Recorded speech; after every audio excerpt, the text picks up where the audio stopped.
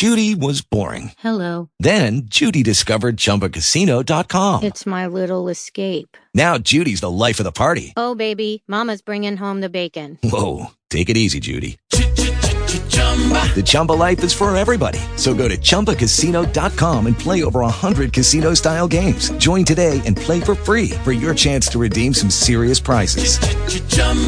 ChumbaCasino.com. No purchase necessary. Void where prohibited by law. 18 plus terms and conditions apply. See website for details. Talk shoes. Recorded live. Well, good morning. This morning I have with me Terry Brown, who is a professional dog trainer, and we're going to be chatting about scent work, about nose work. It's a fun thing that you could do with your dog if you need something to do besides your search and rescue training, or you have an older dog, or perhaps a dog that doesn't have the ability to do search and rescue for a physical reason but can still do some fun things with their nose. So that's the focus of today's interview. And first, Terry, can you tell my listeners something about yourself?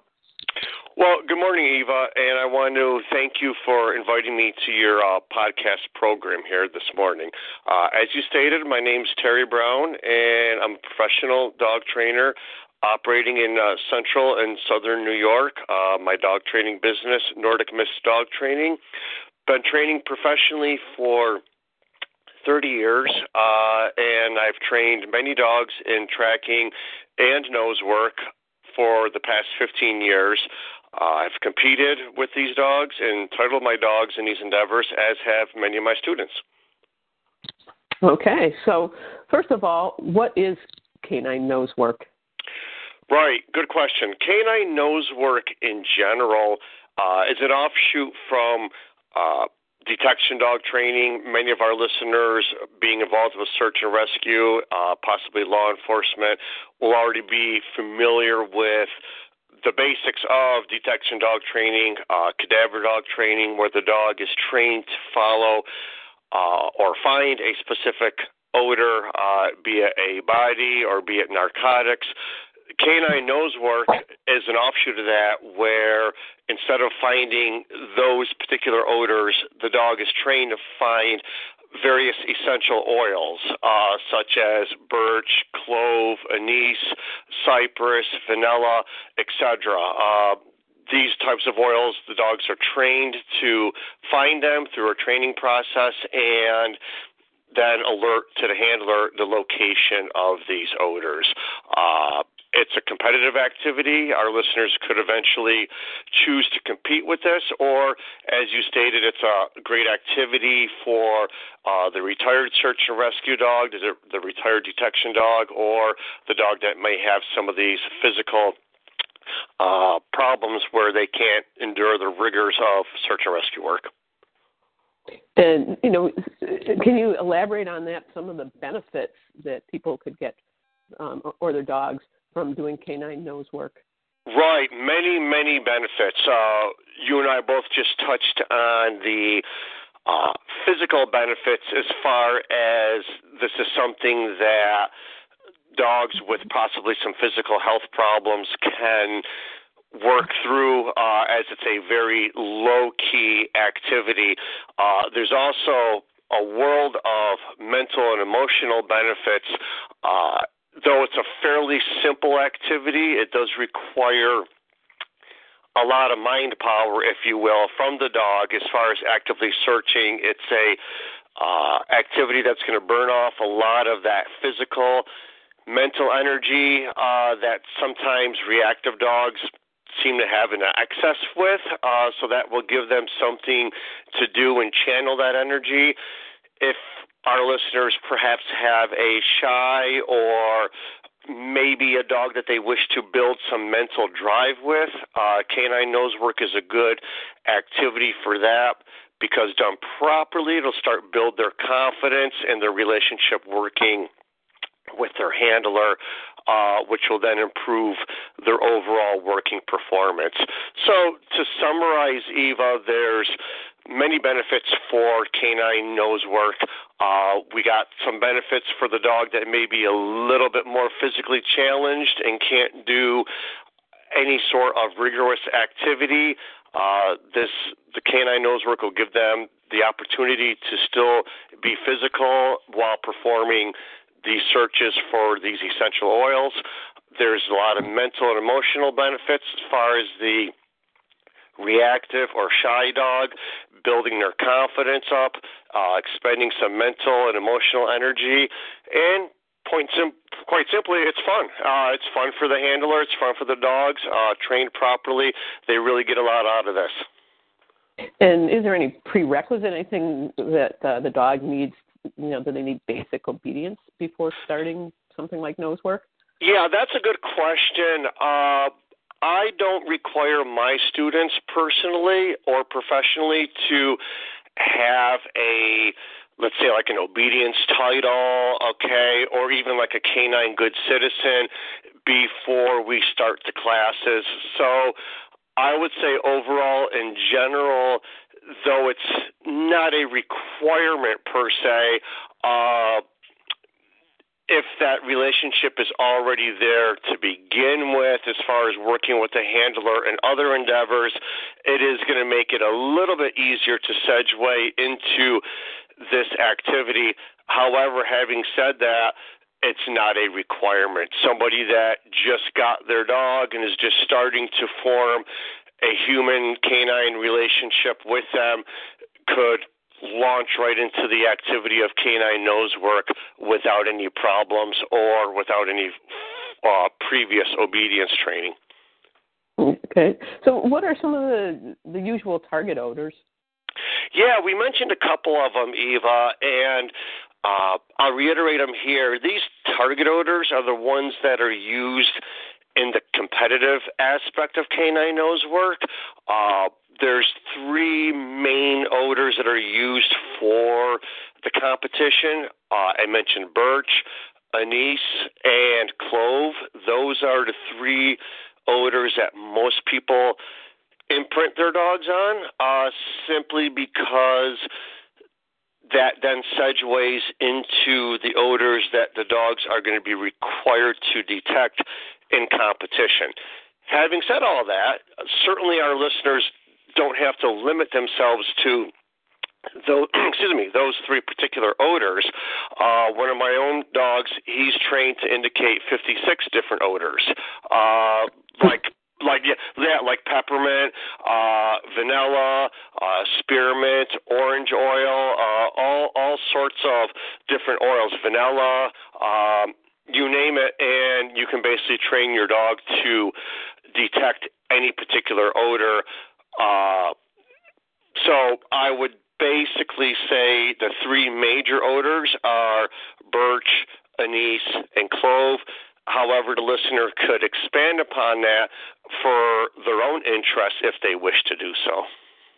Yeah, I always wondered how they came up with those three odors, because I wondered if they just went ABC, anise, clove. They might have. That I can't answer, in all honesty. That's a good hypothesis, though. I guess it's as good as any. Yeah, really. So now somebody's fired up and they say, okay, I want to try this. Where can they get the oils to train with? Most people go online and they order the oils from some sort of supply store that deals with that type of thing. There are scent work, nose work kits that people can buy that that have the odors. All three of the main odors, if you will, the clove, anise, and birch, together in the kit, along with some other materials, which I think we'll probably cover a little bit later on. But an online source is usually where people get them.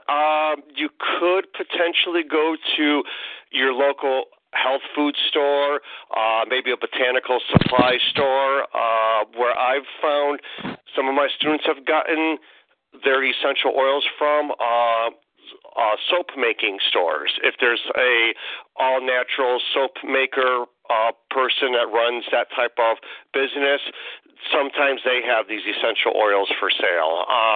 But by and large, there are many supply stores online where our listeners could could order these oils as well as any other ones they might wish to use for their dog training. One thing I would caution, though, make sure when you purchase the oils that you get them from a good source, in that the oils are not diluted. There are many, many stores where the oils are diluted with alcohol or vegetable oil or some other unknown substance, and I caution our listeners to purchase those products even though they might be more affordable. You want the full strength, undiluted essential oil to work with your dog. That is pretty important, actually. Okay, so now suppose I've assembled my kit. Is there any particular one of those oils I should start my training with? Most people start with birch, and I think that is the quote-unquote standard starting oil simply because that's the way it's always been done. I know that sounds kind of silly, but in all honesty, any of those oils, the dog can be started, the imprinting and training process, any one of those three main oils, again, we'll reiterate birch, anise, and clove, I find quite successfully the handler can take any of those oils and start the imprinting process without any problems whatsoever. I think birch has just been the standard one to start with, probably because it smells the sweetest of them all. I think when our listeners get their kit and try to detect the odor themselves, I think they're going to find the birch oil is the most pleasing to our nose. Of course, who knows what the dogs feel, okay? So they might not like that. Who knows? But generally, I think it's standard, quote unquote, to start with the birch, basically because that's what everybody's been doing right along. So I normally follow that path, and I start my students' dogs on the birch. I recommend them to do that. I've had some people say, no, we're going to start with clove, let's say, and their dogs are fine, and they can locate all three odors now without any problem whatsoever. So, yep, user's choice, okay. Basically. Mm-hmm. So what kind of container and other items am I also going to need besides the scents? Yeah, that's a good question. If our listeners buy a kit, okay, you're going to find there's going to be various other items within the kit. So let's just start with some of the basics as far as what you'll find in the kit, or maybe if our listeners want to assemble their own kit, they certainly can do that there too. You'll have tweezers. Okay, I'll get more to that in a minute here. You'll have some cotton balls, some Q-tips where you're going to be soaking the odor in, and you're going to have some vessels that you're going to be storing the Q-tips or the cotton balls in with the essential oil. So let's just kind of review that really, really briefly as far as the whole process of preparing the odor, because I think that is going to be the first step for our training. You'll have a clean plastic vessel or a metal vessel. Most people have a clean one a plastic one as far as in their kits or their assembly of said kit. And you'll have your Q-tips and cotton balls in there, just the tips of the Q-tips, not the whole thing, okay, just the tips of it. And you'll put them in that vessel, put a few drops of the essential oil in it, usually 3 to 5 drops. And now that is considered your storage vessel, okay? That is where your scent is stored for eventual use, okay? When it's time to work your dog, you will be removing one of those Q-tips or the cotton ball with your tweezers. You don't want to handle it with your bare hands. More on that in a moment. And you'll put that soaked Q-tip or soaked cotton ball in a smaller vessel, usually metal, like a little metal tin. It's usually like about a half an inch long, half an inch wide. That's usually found in those scent work kits, or you could purchase them separately. Some people use a very small plastic vessel. DNA tubes, I think probably most of our listeners are familiar with that from watching crime shows on TV. That's a common holder for the soaked Q-tip or soaked cotton ball also, okay? The thing is, you want a small container that will fit the Q-tip or cotton ball, and yet not so large that the dog is going to have a visual on it, okay? So we'll put our soaked Q-tip or soaked cotton ball in that container, and that's now collectively called the source of the odor. That source is what we're going to be using to imprint our dog. We're going to hide the source eventually in various locations. That is where the dog needs to be able to alert to, aka the source. So let's review really quickly. We have a storage vessel where we have multiple soaked Q-tips, soaked cotton balls, where we soak them with the essential oil. We then remove one of the Q-tips or one of the cotton balls, and we put that into a smaller vessel, usually metal or plastic, and that vessel then in turn is called the source. We then hide the source at various locations. The dog needs to find the source and then ultimately give us an alert that this is where it's at. Mentioned the tweezers as far as removing the soaked Q-tips or cotton balls. The other thing you want to make sure we do when we are preparing the source, we want to make sure we wear some plastic or latex type gloves so that any oil that might be spilled on us is not transferred elsewhere. Okay, we want to keep it clean, and we want to make sure that the only odor is coming from the vessel where the Q-tip or cotton ball is and not on our hands. That's also why we use the tweezers too. You don't want to be reaching into this vial of 5-6 soaked Q-tips with all this oil in it and have your hands contaminated and then go hide your source and inadvertently drag your hand across, let's say, a countertop or something, and now you got all that oil in multiple locations. So you want to think clean when you're preparing your source. And, because now I got my container and I've got the scent source in it, and I guess I can't just put it in any old place and expect the dog to find it. How do I train the dog to recognize the scent or imprint on the scent? Right. That's good. That's your first foundation block for training. Before we go into that, Eva, I just thought of something with regards to preparing the source with the essential oil.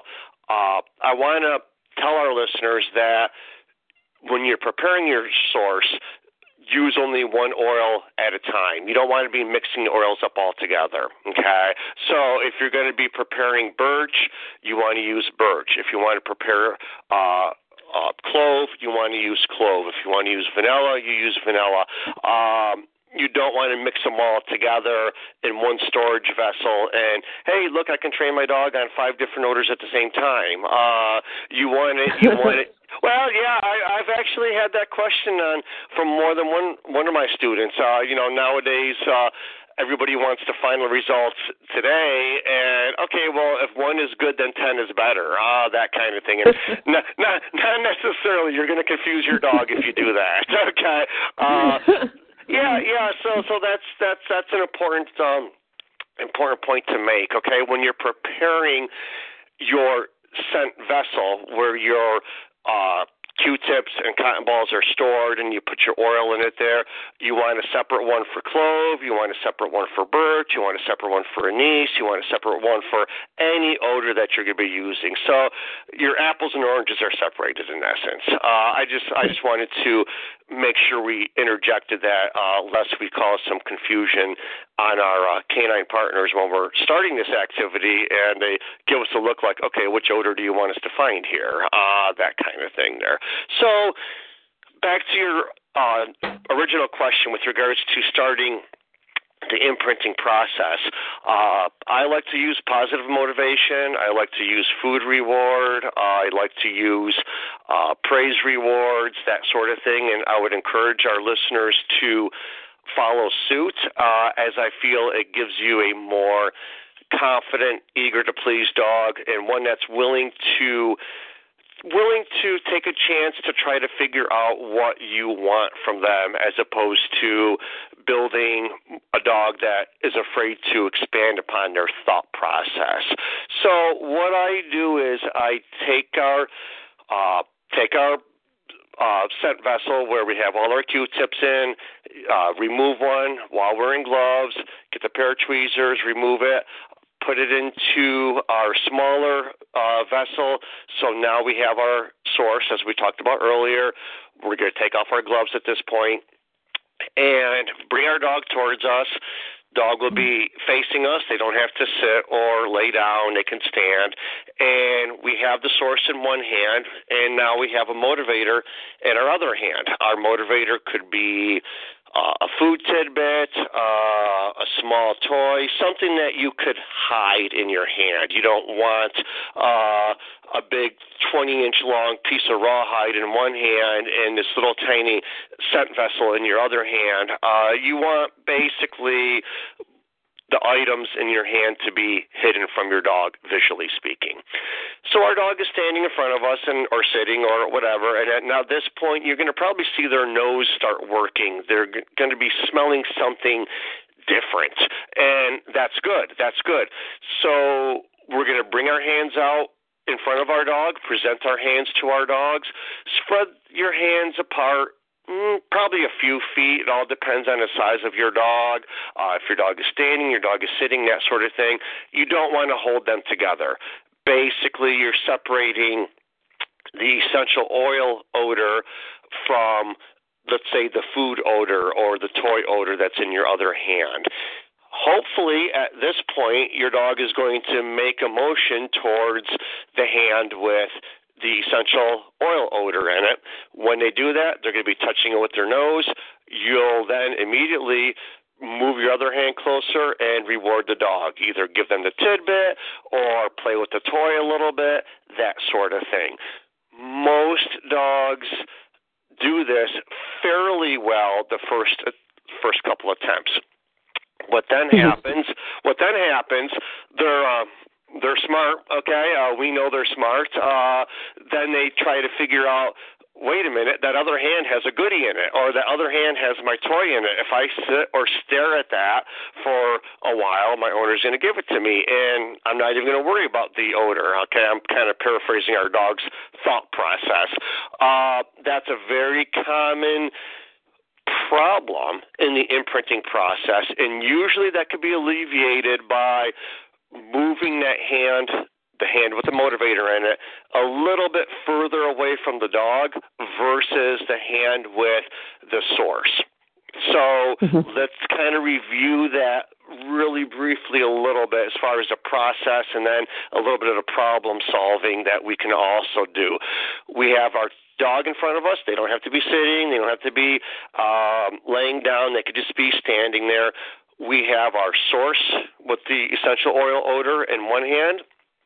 We have the motivator, a food tidbit, a favorite toy, something that's small and contained and not visual to the dog. In the other hand, we're going to present both hands to the dog, spread our hands maybe 2-3 feet apart, depending on the size of the dog, whether the dog is sitting, standing, that sort of thing. Hopefully at that point we're going to be able to visually see the dog's nose working when they smell something different. Hopefully they're going to be moving a little bit towards the hand where we have the odor in, the source odor. When they move to that hand and they touch the hand, we will then reward them with the motivator from our other hand. If we get a problem where the dog is more interested in the hand with the motivator, then we could move that hand further away from the dog relative to the hand with the essential oil odor in it. In other words, we're making the essential odor more in closer proximity to the dog, and therefore they're going to be more indicative of that hand first, and therefore then we can reward the dog from the motivator hand. And if we and if we repeat this process a few times, what usually happens is the dog learns to associate the odor with the food reward or the toy reward, or even just a simple praise. Okay, attaboy, good boy, good girl, that's awesome, thank you. Then they'll associate that as being a good thing, and they'll be more willing to indicate and to search out that particular odor long term. Mm-hmm. Yeah. So now let's say I think, okay, my dog's got it. They recognize this person as something they're supposed to be interested in. Do I need to train them a specific indication, or how is the dog going to communicate to me when they have to actually search that they've found the odor? Right.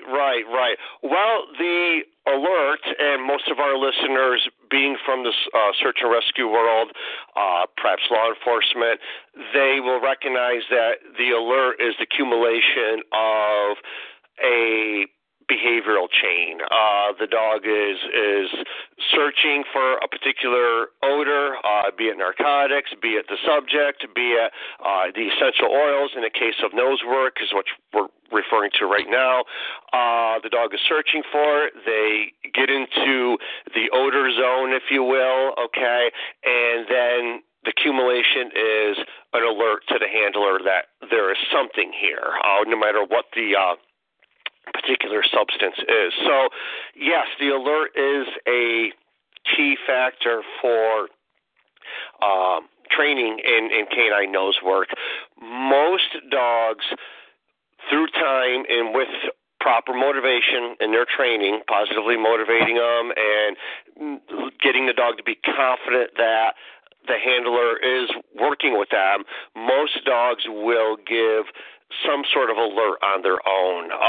They will sit, they will paw, they will bark without really any prompting from the handler, especially if we delay the reward system slightly by a few seconds at a time.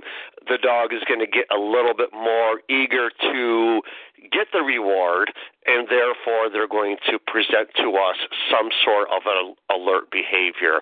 Usually it's a pawing, it could be a sitting, it could be a barking, it could be something very subtle, such as a more intense stare at the handler. These are all behaviors that can be built upon if our listener wanted to do so with their dog, or they could be just rewarded as is. For instance, one of my students' dogs, he will paw at the source. She didn't want that necessarily. She wanted a bark, so she basically told the dog to speak. Once the dog pawed, she told him to speak. Eventually, through training, he would bark, give voice, and she would then reward the dog at that point. So that's another manner in which our listeners can help to train the alert. They could actively give some sort of command when the dog gets to the source and then reward that particular action. So there's a couple ways our listeners can work it.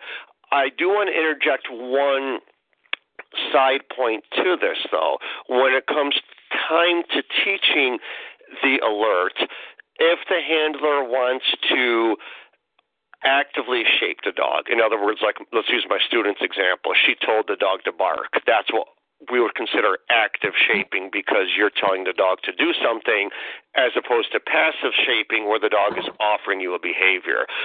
Make sure the dog understands the behavior we're telling them first before we start to chain it into the complex complexities of canine nose work. If the dog doesn't know how to speak, now is not a good time to try to teach them to speak while we're also teaching them to alert to the source.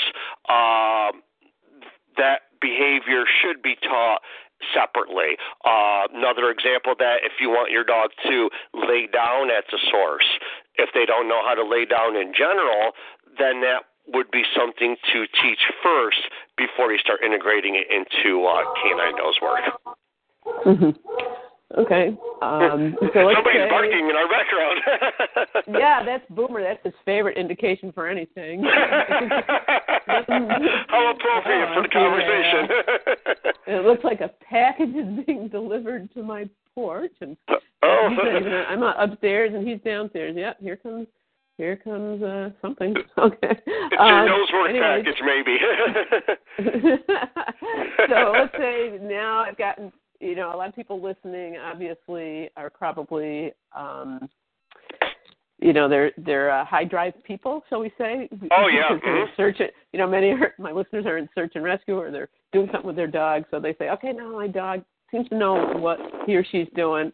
How could I compete? What are some organizations I could compete with? What kind of titles could I earn? Right.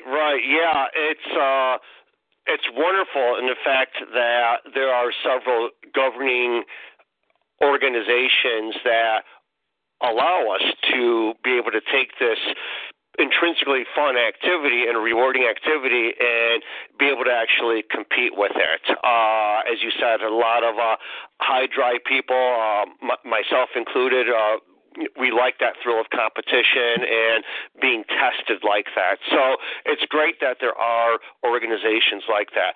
Probably the one that our listeners will be most likely to encounter would be the American Kennel Club, AKC. Most people are aware of them as a group.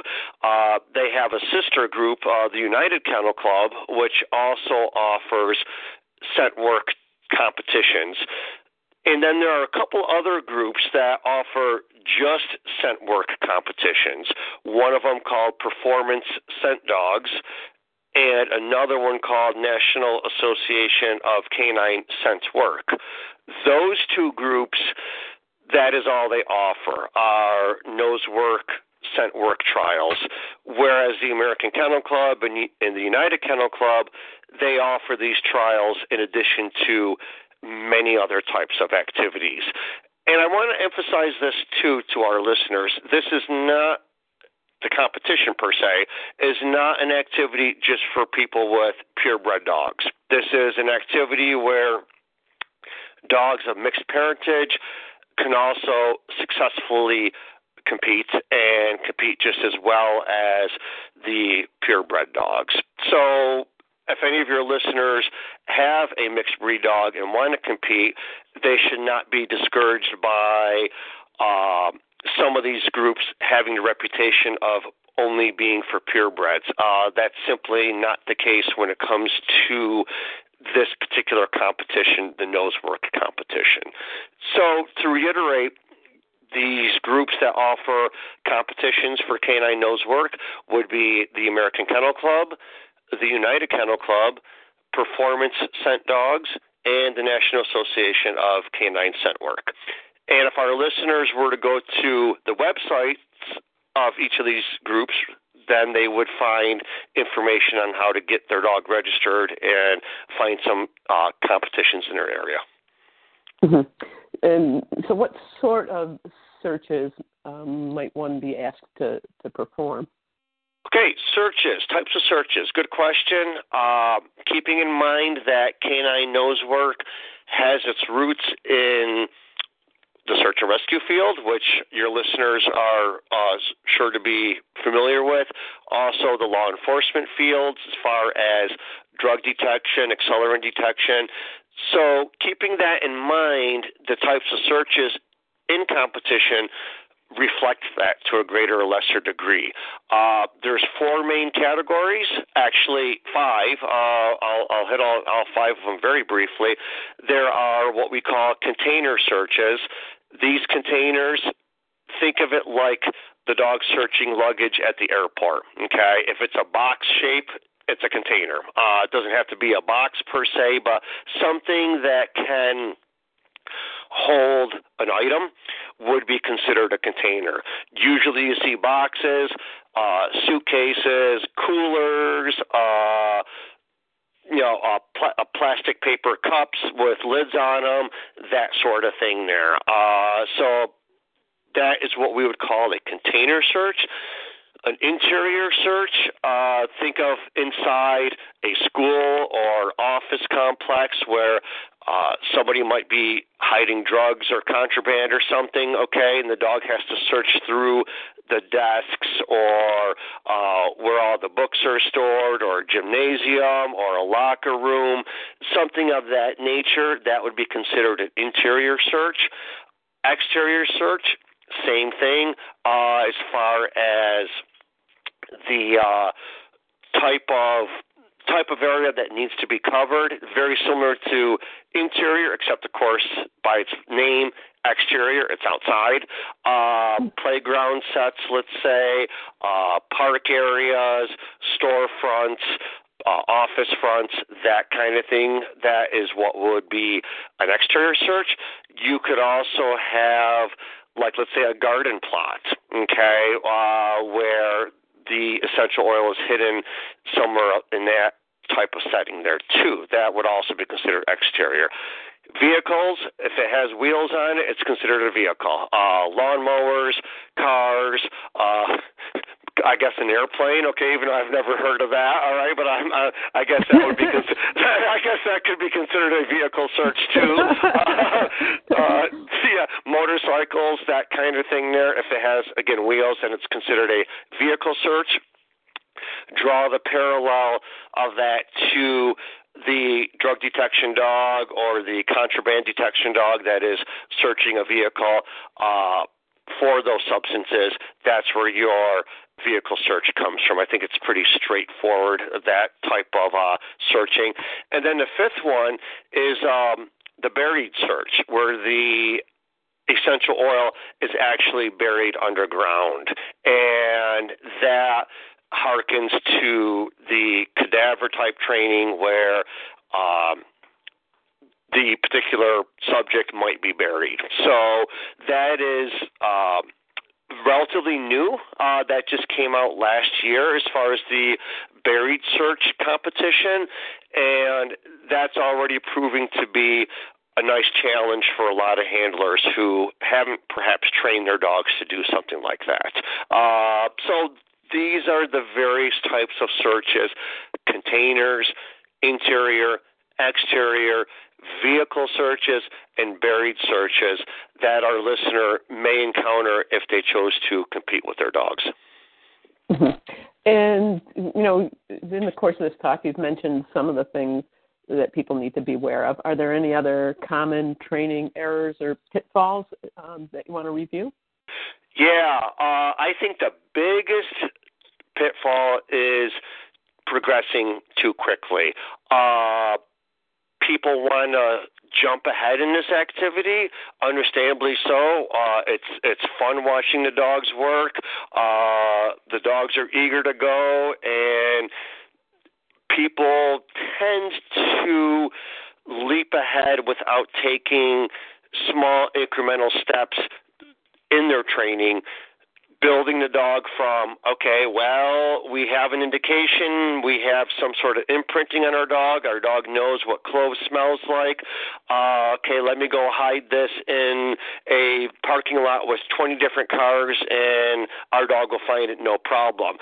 That might happen, but chances are you're going to get a confused dog in the meantime. So I would encourage our listeners to train progressively. You don't want to hold the dog back, but on the same token, train in incremental steps such that the dog understands what we're asking them to do. Many of our listeners, their dogs are already experienced in the mechanics of searching, and so this progression might go a little bit faster than the average dog that does not have such experience. However, the handler should still be cautious that they don't overseed the dog's ability. And certainly if we're starting a new dog that doesn't have any previous experience doing the type of search work, we want to be extra careful in that incremental process. Having said all that there, I want to also interject in the fact of keeping the training motivational, keep it such that we build the dog's confidence and also their enthusiasm as we're working. And the way to do that is train to succeed. Let the dog succeed. Let the dog understand with what we are showing them. You're going to build a confident dog. You're going to build a motivated dog. You're going to build a dog that wants to work and is excited to work, no matter what their genetic background is as far as their tendency to want to work. There still is that drive that can be built in through training. And I would encourage our listeners to make their techniques such that that drive is built up as opposed to suppress. Mm-hmm. And are there any other resources? Somebody says, this is kind of interesting. Like, is there a textbook of canine nose work or any other particular resources? Yeah. There are some resources out there. There's a few online programs where if our listeners were to type in online training, canine nose work, there are a few e-books out there where people can get some of the rudimentary basics and foundations down. There's a couple online schools that do the similar type of program as far as teaching the basics and getting the dog starting the searching. I would encourage our listeners to explore that venue, but also explore a little bit of the brick and mortar menu, if you will, as far as looking up for a local trainer and working with a trainer to help to problem solve some of these situations that may arise right there on the spot spontaneously. And basically, I would say for our listeners to type in canine nose work trainers in their local area, and some training schools should pop up, and or private trainers perhaps, depending on the location. And then I would encourage our listeners to correspond to those individuals and see maybe they can either enroll in a class or do some one-on-one type lessons, that sort of thing there. Those would probably be the areas I would say to start off with. Okay. Well, thanks. I think this has been a very informative talk. And I think so too. Okay, thanks. I'm going to hit the end recording. Okay, round two. Name something that's not boring. A laundry? Ooh, a book club.